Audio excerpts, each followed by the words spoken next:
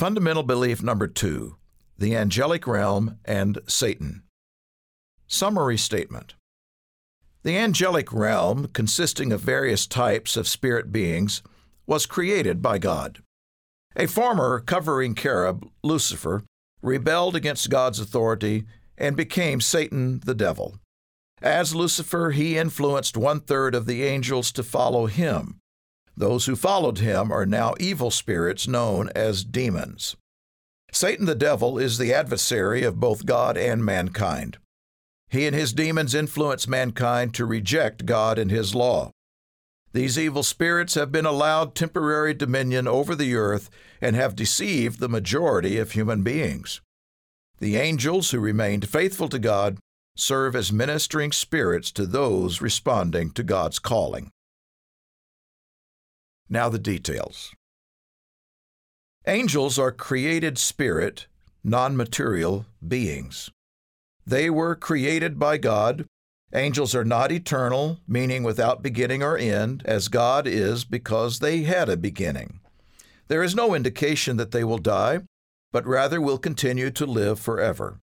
Jesus also revealed that they do not marry or reproduce. They were created to be God's servants, to praise and worship Him, and to help Him in the working out of His plan. A central purpose for the angels is to serve as ministering spirits to God's people, strengthening, delivering, and protecting them according to God's will. God has also used angels to reveal special messages to people and to assist in carrying out His judgments. Angels were created, like humans, with the power of choice, the ultimate choice being that of serving God or rebelling against Him.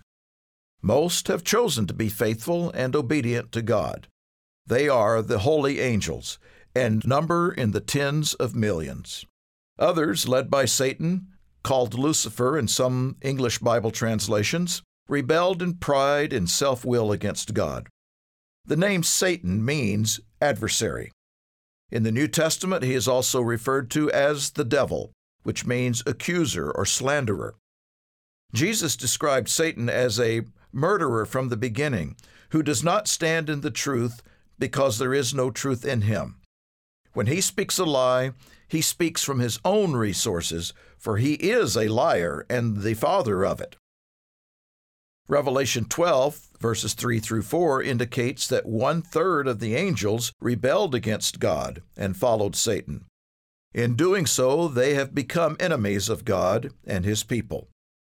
Numbering in the multiple millions, these rebellious angels are called demons and are described as foul and unclean spiritually.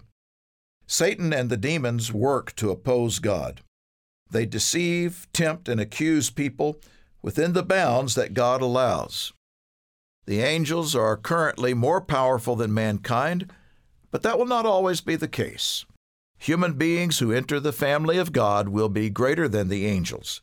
Indeed, the Bible reveals that at some point in the future, glorified members of the God family will judge angels. There are different types of angels with different powers, ranks, authority, and appearance. There are archangels, cherubim, seraphim, and perhaps ordinary angels.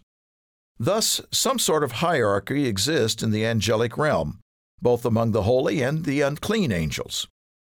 Angels, being spirit, are not visible to human eyes, except on the rare occasions wherein it serves God's purpose for them to physically appear. The Bible records some instances when God has permitted people, either when awake or in a dream or vision, to see manifestations of angels.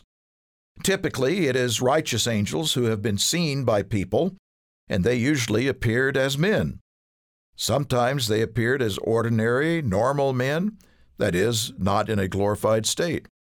Other times they appeared as men, but in a powerful and glorified state. Some angelic beings do not look like men, but instead appear, in at least some parts of their bodies, as animals. The existence of both righteous angels and evil demons inevitably introduces a conflict within their angelic realm. The Bible reveals that struggles do take place between righteous angels and demons, though they are typically invisible to human eyes. Satan and the demons oppose God's people. Jesus taught his disciples to pray to God for deliverance from the evil one. Perhaps one reason God currently permits the evil angels to have influence in the world and to hinder humans in serving God is to test his human servants. Such tests strengthen our faith in Him, help us prevail in the fight against evil, and enable us to develop godly character. God intends His people to develop a trust in Him, not self, to fight these spiritual battles. God has allowed Satan to have influence and power in the world. Indeed, he is called the ruler of this world and the god of this age. He and his demons are the rulers of the darkness of this age. It was within Satan's power to offer Christ the glory and power of this world's government. None of this should cast doubt on God's control of these matters. Satan and the demons can only do what God permits, and definite limits restrain the evil they are permitted to do. God allows His influence now, but the time is coming when Satan and the demons will be banished, no longer able to disrupt God's working among His people. The righteous angels never accept worship from men. Instead, they urge men to worship only the true Creator God. Satan and the demons, on the other hand, in their jealous pride and rebellion against God, desire worship from human beings. God tells us that an everlasting fire will be prepared for Satan and the demons. In God's judgment, this lake of fire is the fate of these evil spirits. For now, God limits or controls the influence they are allowed as they await their final judgment from God. People who serve God can be grateful to God for the help that He provides through the work of the righteous angels. It is also important to be aware of the work and motives of Satan and the demons, but not to have an unhealthy interest in them or a morbid fear of them. Instead, we can and should trust God to give us power to resist them and their influence. To learn more about this topic, read our article, Angels. Thanks for listening. For the next chapter of this booklet, continue with Episode 3 of the Fundamental Beliefs of the Church of God, a Worldwide Association.